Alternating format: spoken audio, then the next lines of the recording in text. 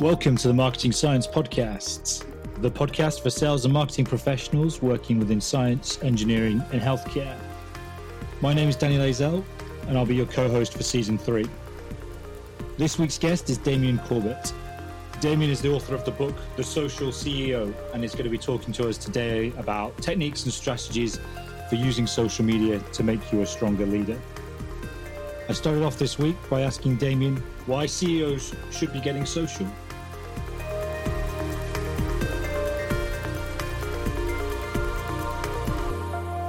I think the reasons for there's quite a few reasons for CEOs to need to get onto social media these days, and I think the main reason is because we live in a social media age.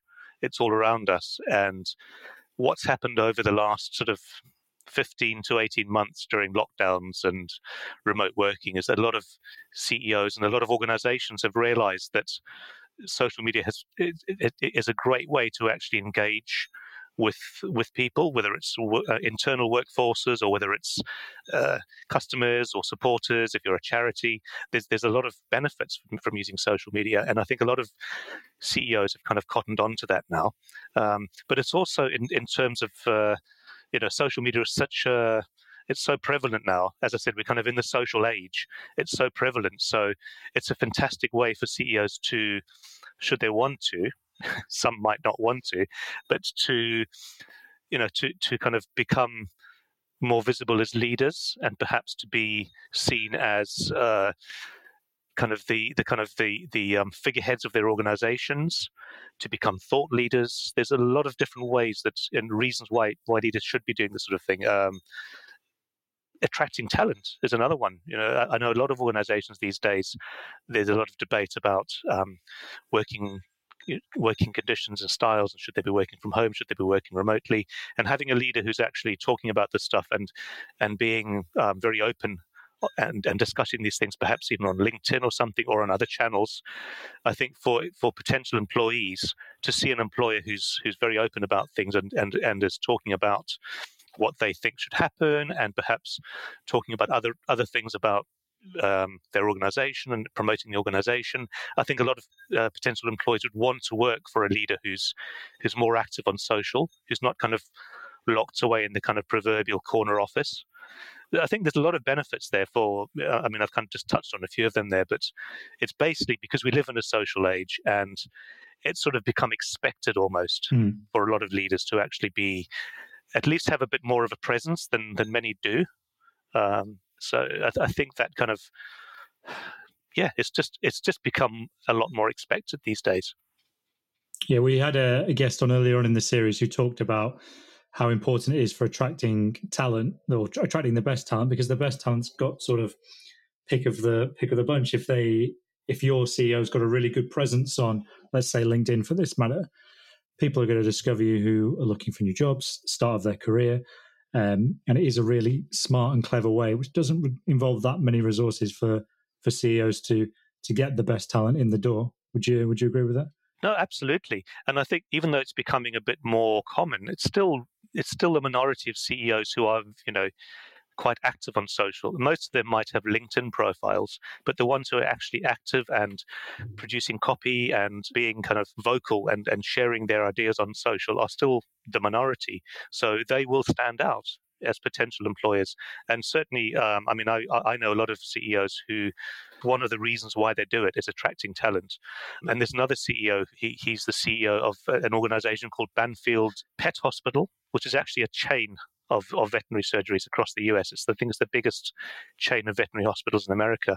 And the CEO, a guy called Brian Garish, he uses social media to engage internally more than externally with customers and potential customers. So he engages with who he calls them he doesn't call them employees, he calls them associates, I think. And he's very active on Instagram. So he's always posting videos, he's always commenting on employees' videos, he's encouraging employees to use Instagram, because most of them are young, straight from university, veterinary graduates, they live on Instagram, a lot of them. So, he uses the platform where they are, and it's great. He's built up a great kind of culture in the organization where people feel free to express themselves. They share videos with pets. They do like TikTok style videos, and he encourages it. He wants them to do it because, of course, from the other side of it, it's also great branding. Because if someone's looking at this organization, they think, where can I take my animals to go to? And they see these happy, sort of cheerful people on social media with these animals looking all happy and smiling. It's good all around, really. So there's obviously a reason for him doing it, but it's just great to see someone like that who's so forward-thinking and social that he embraces it totally.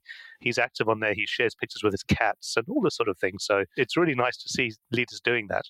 Any picture where you can get an animal involved usually, definitely tends to do quite well, doesn't it? Absolutely. And so that's obviously a good example of someone doing it right. Why do you think senior leaderships are often the slowest, or senior leaders are often the slowest to adopt the opportunities that are being presented by social media? Is it a lack of knowledge, or is it are people too cautious?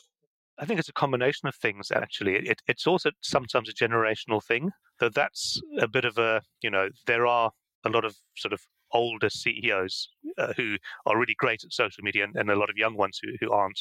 But generally, it seems to be a generational thing. Younger leaders are much more kind of comfortable with it. But I think there is a lack of understanding, as you sort of mentioned, about what social media is and isn't. I don't really hear it much now, but I remember 5 or 6 years ago, you'd hear people saying, well, that's what my kids do. Why would I want to share pictures of my dinner on social? Because that's what they thought it was about, and that's changing now a lot. But there is still this sort of legacy thinking that social media is it's a bit of a waste of time. It's you might hear my cat meowing in the distance, so sorry about that. It's frivolous, all this sort of thing, and I think, and there's also, allied to that, there's a kind of element of fear as well. I think some of them, because they don't understand it, they don't want to admit that they don't understand it because they don't want to look out of touch.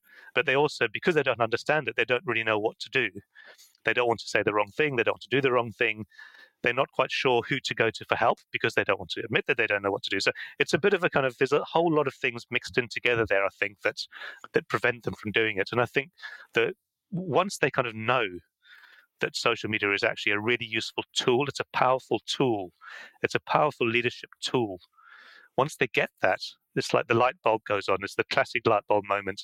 And then, if I'm just thinking about the book and the CEOs who wrote chapters in my book, none of them would go back to not using social media now. They're all absolutely, I wouldn't use the word addicted, but they absolutely see its value and they couldn't live without it. And these are busy CEOs who, they have a lot of other things to do, but for them, it gives them so much additional kind of leverage and information and so many things that they wouldn't get if they weren't using it. Okay, so I was going to ask you this a bit later on, but you seeing as though you mentioned it. So if I'm a social media marketing manager, or there's a social media marketing manager listening, and they're really keen to get the senior leaders involved, what should they be doing? How can they start going about developing a social media strategy that's going to involve the sort of senior leaders? I think, it's often quite difficult for sort of marketing teams to convince the leaders that they need to do it.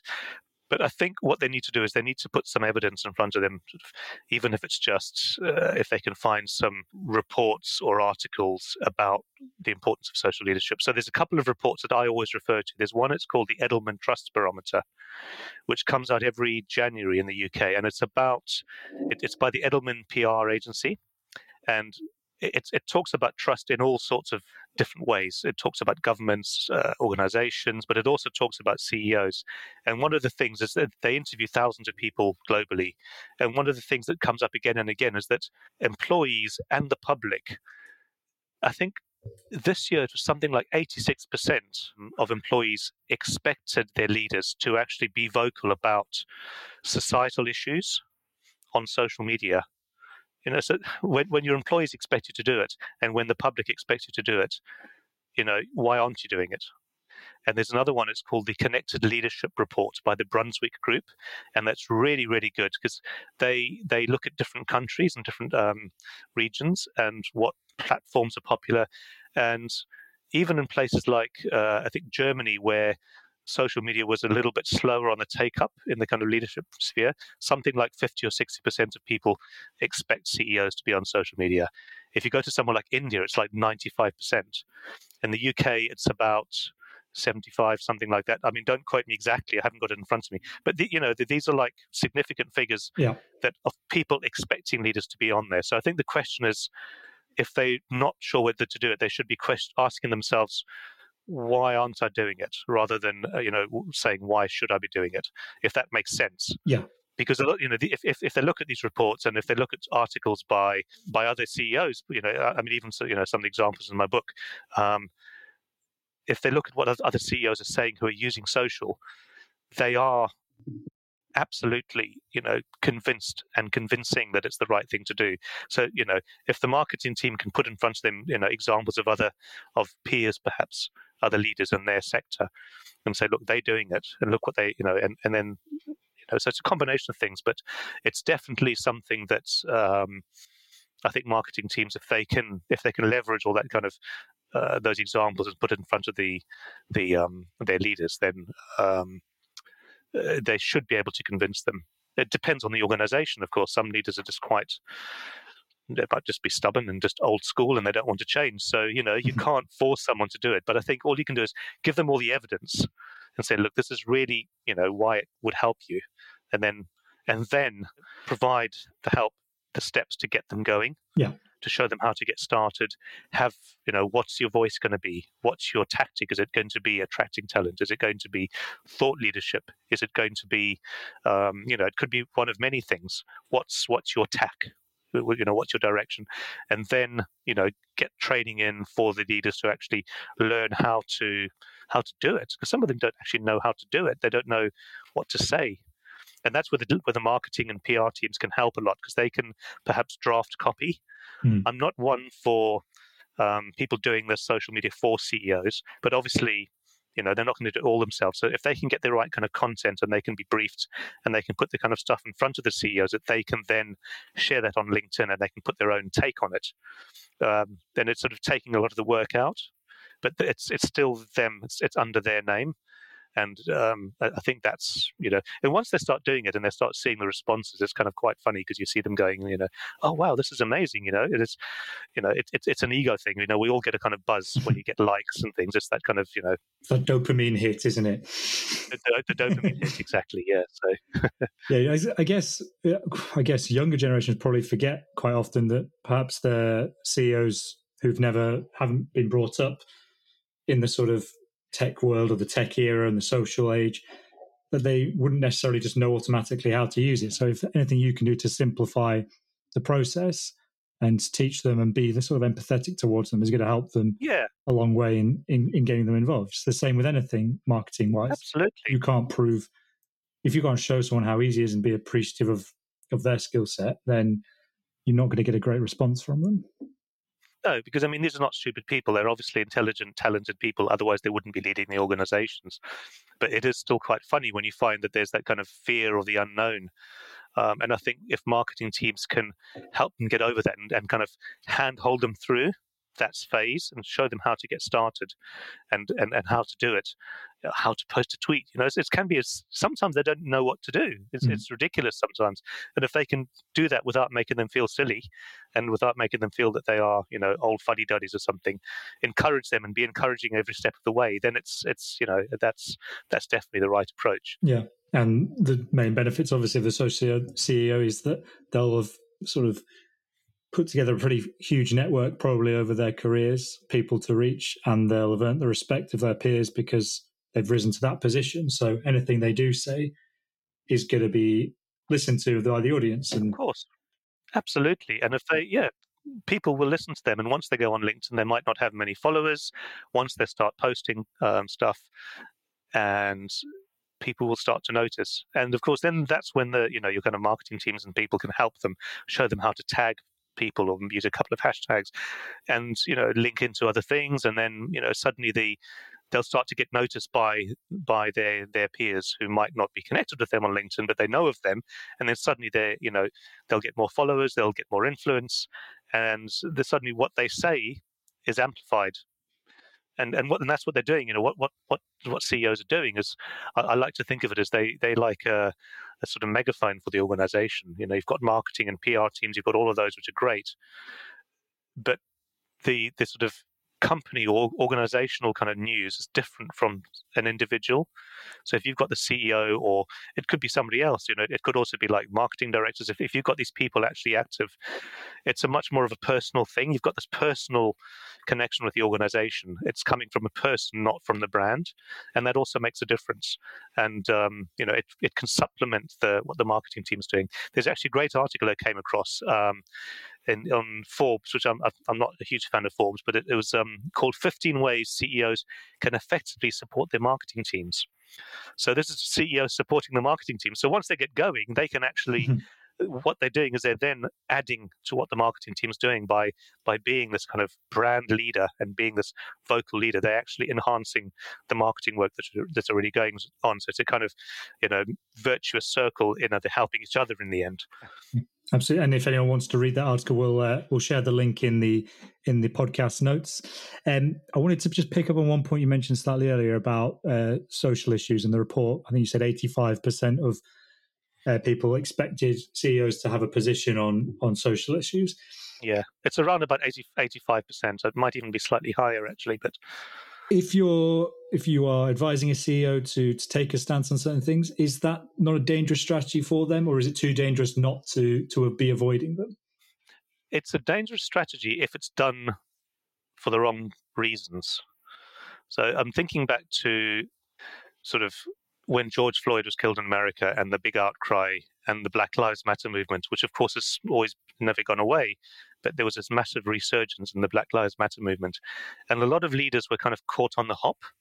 Some of them were saying, well, hang on, he or she from that organization has posted something on LinkedIn, so we should. And they're kind of bandwagon jumping. That's when it can be dangerous.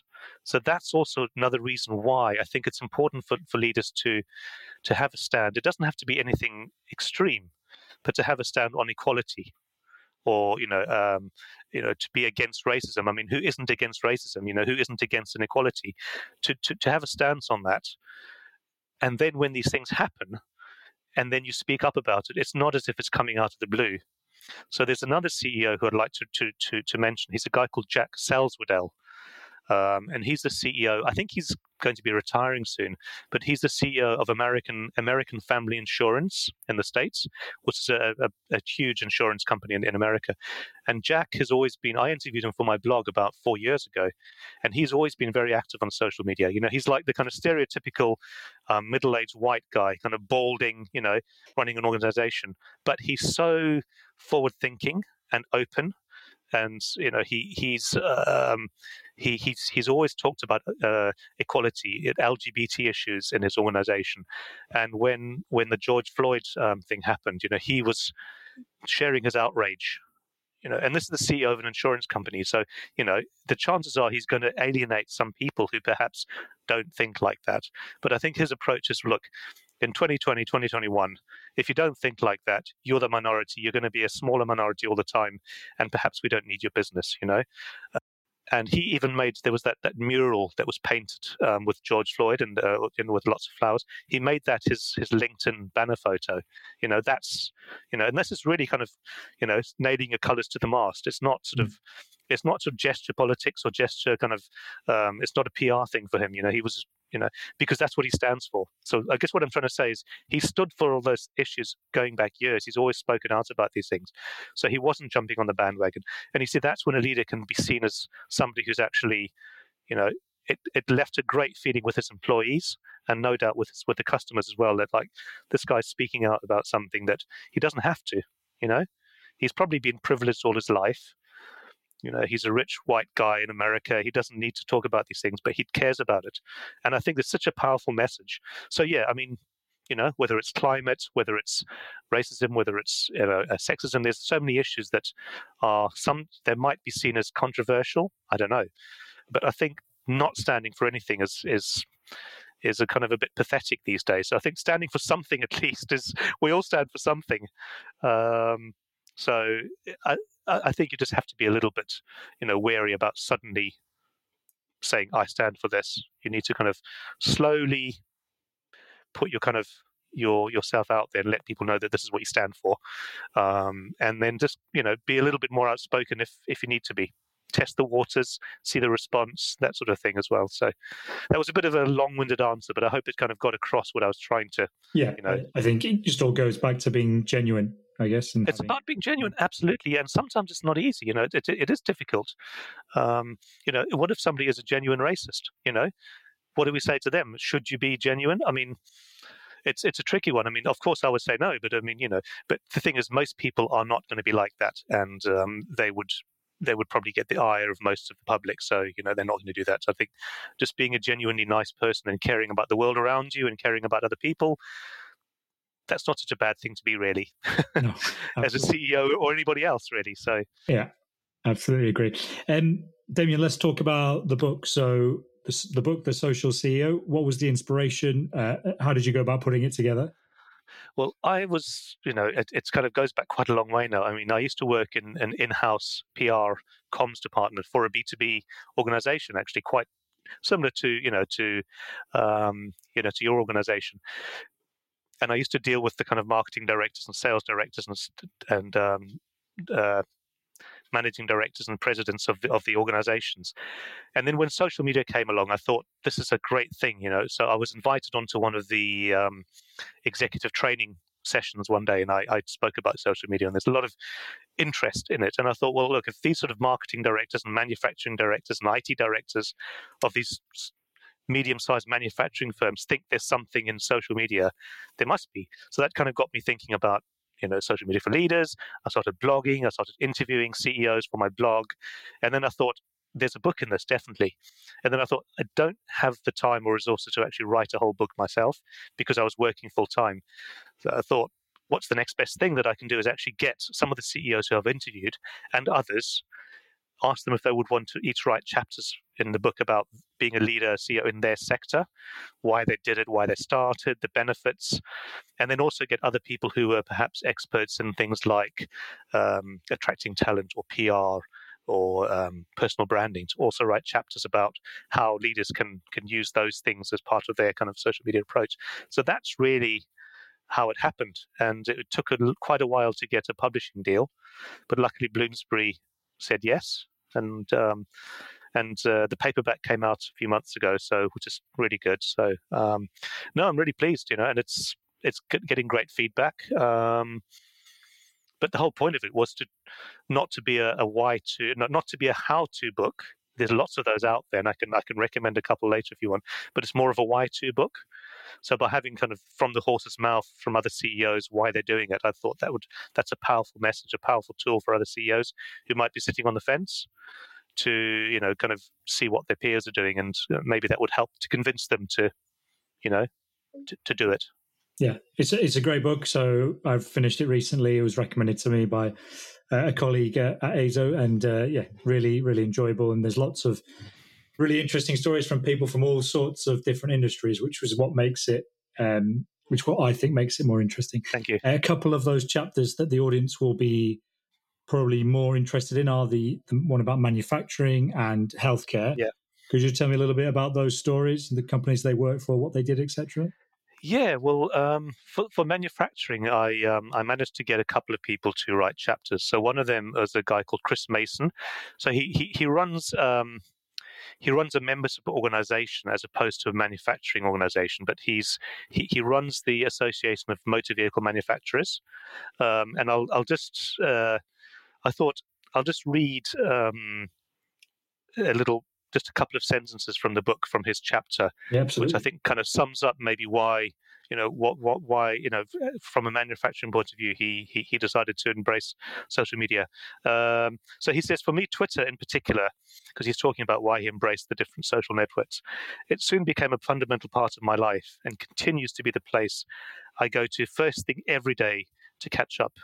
It's something I revisit throughout the day to keep up to speed with international news, industry developments, colleagues and professional friends' activities, and of course to deliver important messages of my own. So, I think that shows that social media is not just about broadcasting. It's about actually tapping into a kind of network that, there's no other thing in the world that's so, that's social media is amazing in the sense that you can tap into anything. So every expert just about who people is going to be on social media, is going to be on Twitter. So if you are running if you're running a manufacturing organization, you can find people, you can find the kind of industry experts or the thought leaders in that sphere, and you can follow them and you can see what they're saying and you can ask them questions. And this is amazing. This is kind of revolutionary if you think about it, because before it was much harder to do that. And you can now tap into, I like to think of it as like the global brain. You can tap into the global brain, and whether you're somebody working for a consumer brand or a business-to-business manufacturer, you might be making, you might be making water treatment systems for, a water plant. You could be doing anything, but you can tap into people. You can find a network. You can discuss. You can share ideas. You can actually throw ideas around and come up with new ideas as well. And from the medical point of view, one of the CEOs who wrote a chapter is called Julia Hannigsberg, and she runs the Holland Bloorview Kids Rehabilitation Hospital in Toronto in Canada. And one of the things she uses social media for is to connect with clinicians and researchers who are working in the area of kind of child medicine, pediatrics. She can have conversations with them in real time, and she can find out what reports are coming out. Because one of the great things about social media, for example, Twitter, for example, is you can build lists. You can build Twitter lists. So you have your account, and then you can add people to a list. You don't even need to follow them, but you can create a list. For example, if it's Julia running the hospital, she could have pediatric scientists or whatever, pediatric doctors, and you can and add all these people to the list, and you can literally just go in and have a look at what they're saying in real time.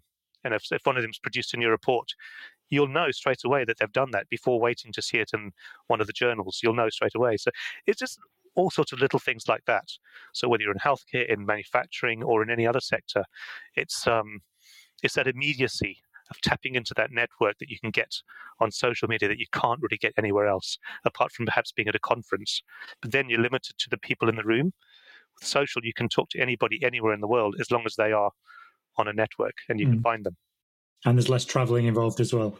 Less traveling, and finding them and being found is obviously you need to actually be active to then be found as well. So that's another reason to actually get on there and be active, because you will then get noticed.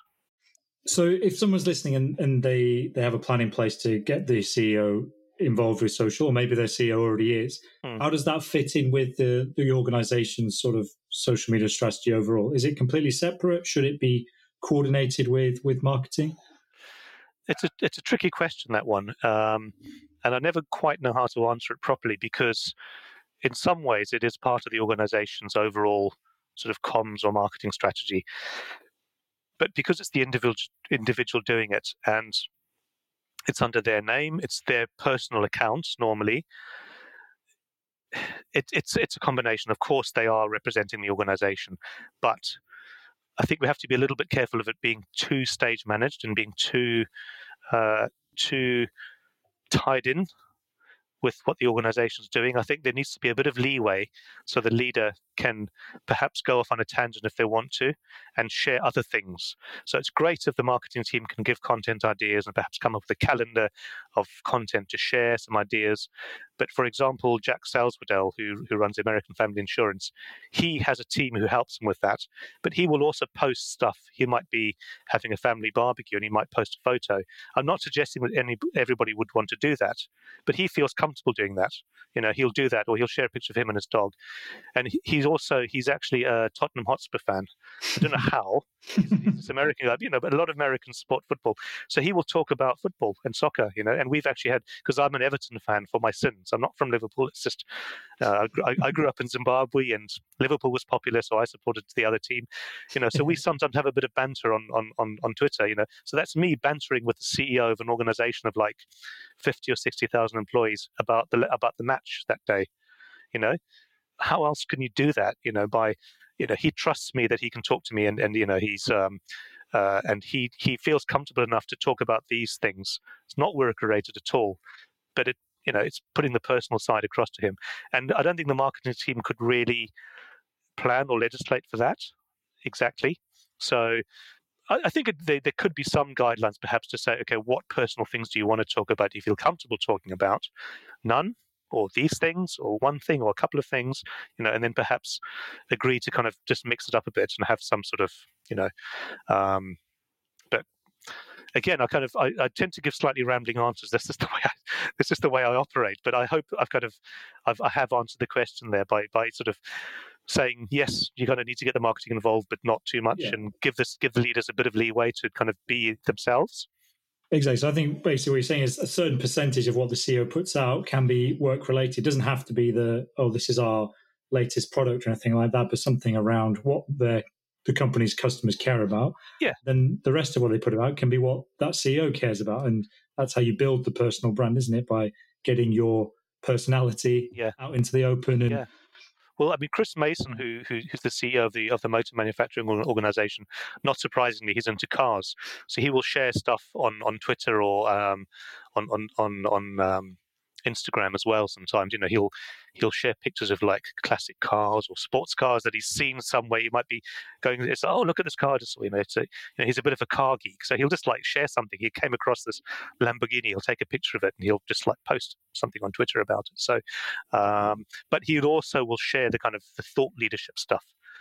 As the leader of that organization, of that society, that association, he will be the one talking about what he thinks matters, what's coming and what things are coming around what's on the horizon, what members of the organization should be doing, what they should be thinking about as well. So he has to do that as well. But again, social media is a great way of doing that because it kind of bypasses the kind of official channels and the press releases and the official posts. It's something that you don't quite know who's going to see it, but because he's got this network that he's built up, he knows that the people who matter will see it. And he can become an influencer. Not in the kind of Instagram, TikTok influencer way, but in the kind of serious influencer as a leader, as somebody who his peers will look up to. Yeah, I think when we're talking about influencers, people often just assume, especially in B2B, they think, Kim Kardashian, 1 billion followers or whatever she's got. I'm never going to be able to have that. But that's not what we mean when we're talking about influencers, is it? It's about being able to influence. Could be a very small group of people, but that group of people could be very influential to your organization. Well, that's one of the things. I mean, it's a bit of a slight tangent here, but I think one of the things that a lot of organizations don't think about is the sales teams and how they can utilize social media. And you've probably come across the term social selling, where the sort of salespeople use something like LinkedIn, but it's called social selling, but it's not actually selling. What they're doing is they're selling themselves as trusted arbiters of information. So they share updates, reports that might be coming out, their thoughts on the industry. And of course, then people will look at them and saying, this isn't just a salesperson, this is somebody who actually knows what they're talking about, who knows the industry inside out. So when it comes to the sale, and especially in B2B, these things could take a long time, they become kind of trusted partners rather than just somebody who's coming there and saying, I've got this, it's cheaper than the competitors because of that. They've actually got a lot more to behind them as a person who's representing the organization and who's selling something. So I think that's an important aspect of social that sometimes is overlooked. Yeah, absolutely. Because if you got the sort of head of sales, your CEO, head of marketing, I don't know, maybe a few other key stakeholders involved in this sort of strategy, all of a sudden that's some very influential voices that will have built up reputations in your market that you work in. Absolutely. And people are going to listen to that, and that's going to project your messaging to probably thousands and thousands of potential people who have potential to do business with you in the future. Yes, because each of those people will have slightly different networks. There'll be a lot of crossover, but they'll each have slightly different networks. And if what's being said and what's going out, it won't be identical, but they'll be basically sending out a message that's that there will be a kind of core message that they all are saying, and it'll all be in slightly different formats and slightly different ways. But what it does is it reinforces the overall message of that brand of the organization, and it's going to help the marketing and sales teams as well, because it's you've kind of got it at all these different levels.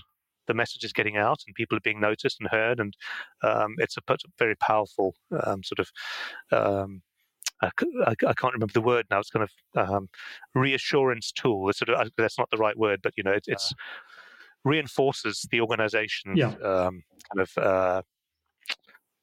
I can't remember the word now. So what they stand for and what they stand for, the brand, what their essence, basically. I suppose. Yeah, it's interesting. Yeah, I bet if it wouldn't take long to take 5 people in an organization, add up their networks, and you'd realize there's quite a big audience there that we're not potentially tapping into. Yeah. But when they share things, people often reshare and comment and share with other people. So there is that sort of amplification effect that you might not even be aware of. And just because somebody doesn't like or share something that you've done, it doesn't mean that it's not been seen. Yeah. And it hasn't been taken in. I always hear stories about people who might come back to an organization after 2 or 3 years because they've seen what's being done. They might not have commented on it. They've kind of been lurking. Mm-hmm. But, it's still, the message is getting out there. Yeah, it's been recorded to the subconscious memory at some point, hasn't it? Absolutely.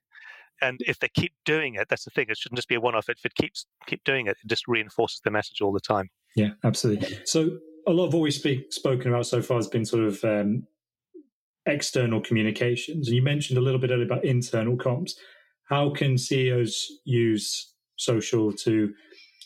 I'm thinking mainly for CEOs of companies that perhaps been growing rapidly, so all of a sudden they don't know everyone in their organization, or of multinational companies where it's not possible to know everyone in the organization.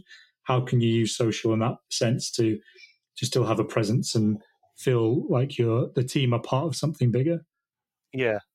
Well, I suppose, if you think of if looking at a big multinational, a lot of them will have internal social networks anyway. So obviously those are things that can be tapped into. It depends on the organization. Some are better than others. I think there's always been a little bit of resistance of take up of these big kind of internal networks. But that's obviously something to consider. To have like a regular posts or updates once a week, internally. But I think the fact that social media is, if I go back to Brian Garish, the CEO of the veterinary chain in America, he's worked out that the best way to engage his employees is actually on Instagram. Obviously, they will have internal memos and emails and things like that, but people don't always read them. But he finds it's the best way to engage them because they all follow him. So not everyone will be on Instagram. So, they will obviously have other, like I said, emails and internal memos and things, but a lot of them will be. So he'll engage with them in a much more engaged and engaging way, if you know what I mean, on something like Instagram. And Jack Selswoodell with American Family Insurance, he uses Twitter a lot, but obviously not everyone uses Twitter. So he also uses LinkedIn, and so he mixes and matches. But I think you can engage with your internal workforce on social. It's a bit confusing sometimes because if you're talking externally, you have a certain message. And if you're talking internally, it's a slightly different message. So sometimes you kind of have to get, sorry, there's obviously somebody at the door, so the dog is barking. You kind of have to, you might actually be sending out 2 types of messages in your social. You might be kind of doing, some of it is aimed at the external audience, some is aimed internally, and it might seem a little bit kind of confusing, but it doesn't necessarily have to be, because I think what you're doing is you're talking about the organization, about the good work that you're doing, and sometimes that's to reassure and encourage employees, and sometimes that's to reassure and encourage potential buyers. So the message is not going to be that different, but it's finding where your employees are, what network they're using. If you're a multinational, it'll be different, lots of different ones. So you probably want to be on several touch points. You want to be on LinkedIn, definitely. You might want to be on Twitter or even Instagram. I mean, I remember a few years ago talking about CEOs on Twitter and people on Instagram, and people were saying, that's never going to catch on. And now loads of them are doing it. So it's who knows what's next? Yeah, give it 2 or 3 years, all the CEOs will be on TikTok doing their little dances from their office, I'd imagine. Probably. Yeah. I know there are a few. Seen any good ones yet, or? There's some not very good ones. I think it's one of those things that sometimes people feel that they have to be down with the kids and all that kind of thing, and actually that doesn't really work. I think what you need to do is use it in a use it in a way that's obviously you've got a very short clip on TikTok, but just do it. Be engaging, but you don't have to do a dance. You can just be engaging and just talk and like have one key message to get across, and do that really well and really succinctly and really sharply. Yeah, messages that's appropriate to the people you're trying to speak to. Yeah, because each platform's slightly different. They have slightly different audiences. People use them in different ways. So this again is one of the problems with CEOs think I can't do Instagram and Facebook and LinkedIn and this and this and this. So yeah, I think you have to choose one, start there, get comfortable with it, then maybe start on another one. And that should be based on where your customers or your employees are, whatever you want to do, and start with that. So if you're a CEO who's new to social media or your employees are on Instagram, that might be scary. It's like jumping straight into like a visual media. But why not get the training, get the help internally or externally, and you can do it. Absolutely. And so the vast majority of our listeners are marketing managers, marketing execs. If you're going to recommend resources to them to share with their CEOs, or if they just want to learn a little bit more about the work you're doing, do you have any recommended books or things like that? Yeah, I mean, there's quite a few books, but I mean, the one I think I would recommend. I'm not talking about my book, but there's somebody called Michelle Carvill, Michelle, and it's Carvill, and her book. She's got a book out called Get Social, and that came out a couple of years ago, so it's still pretty relevant. The key message is relevant. And I mean, I know Michelle well, so it's not because I know her, but because I've got to know what she's been doing. And she is a real expert in social media for leaders. We're kind of, is she a competitor? I don't really know, but she's, so whereas my book is more of a why-to guide, her is much more of a kind of how-to guide. And it's really practical. It's really useful. It's got loads of advice. So for a marketing director, perhaps, who wants to, or a marketing manager, have a look at that. They'll have a lot of ammunition there that they can then perhaps go and show to their CEO or to somebody on the board who they think might be good at social. They might be able to highlight a few bits and that sort of thing.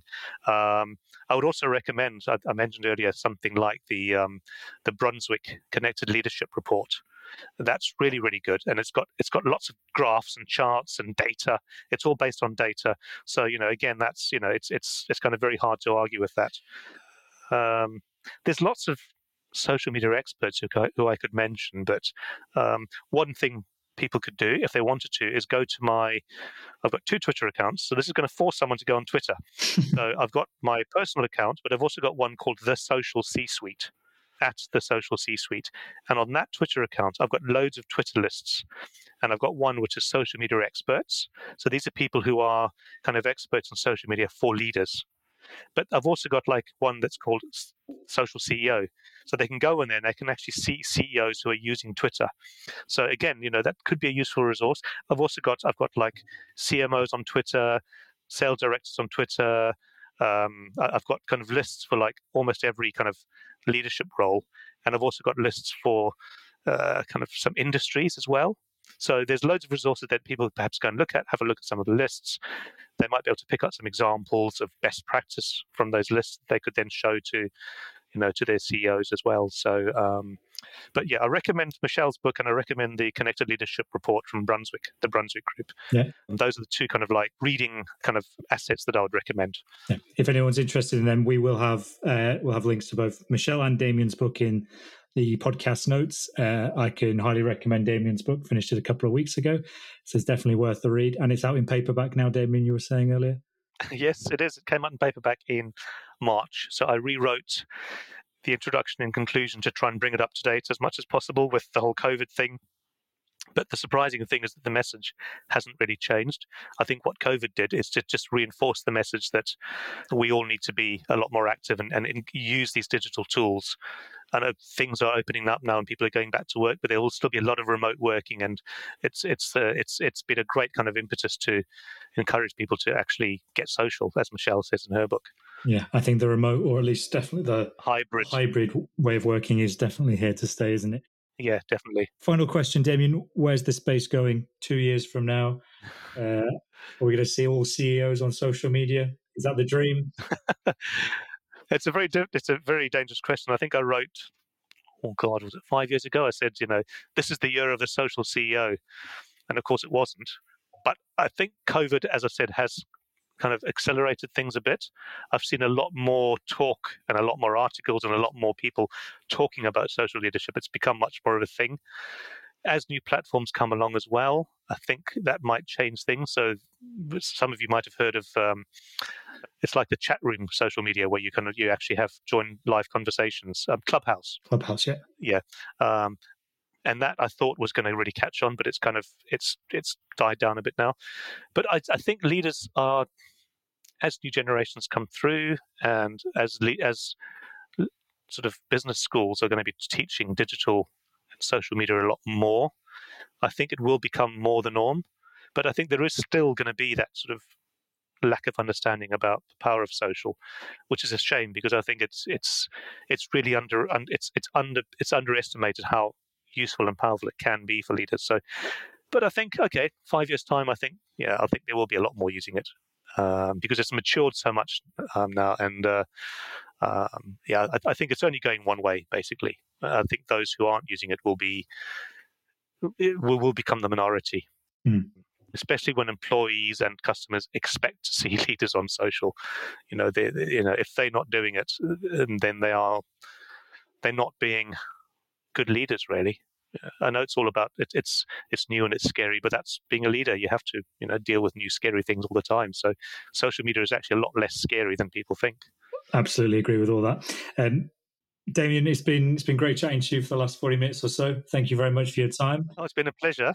And we'll keep watching this space with interest. Yeah, thanks so much for having me on, Danny. And I really enjoyed it, and I hope that people who are listening will get a few snippets of useful information. And if you look me up on social, if you want to ask me some questions, Damien Corbett, Damien with an A, Corbett with one T. It's very easy to find me. So yeah, absolutely. And like I mentioned before, all links to everything that's been mentioned in this episode will be in the podcast notes, so you can check out what Damien's been up to and connect with him there. Damien, been a pleasure. Thanks very much for your time. It's been a pleasure. Thank you.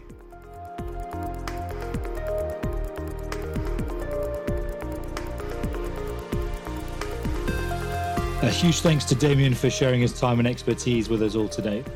If you've enjoyed listening, then please think about leaving a review on your podcast provider, or maybe share this episode on social media or with a colleague that you think will enjoy it, maybe even with your CEO. If you would like to learn more information about how to run a scientific podcast, then visit azonetwork.com/podcasts. I'll be back next Monday with another great guest for the marketing science community. We hope you can join us then, and until next time, take care and thank you for listening.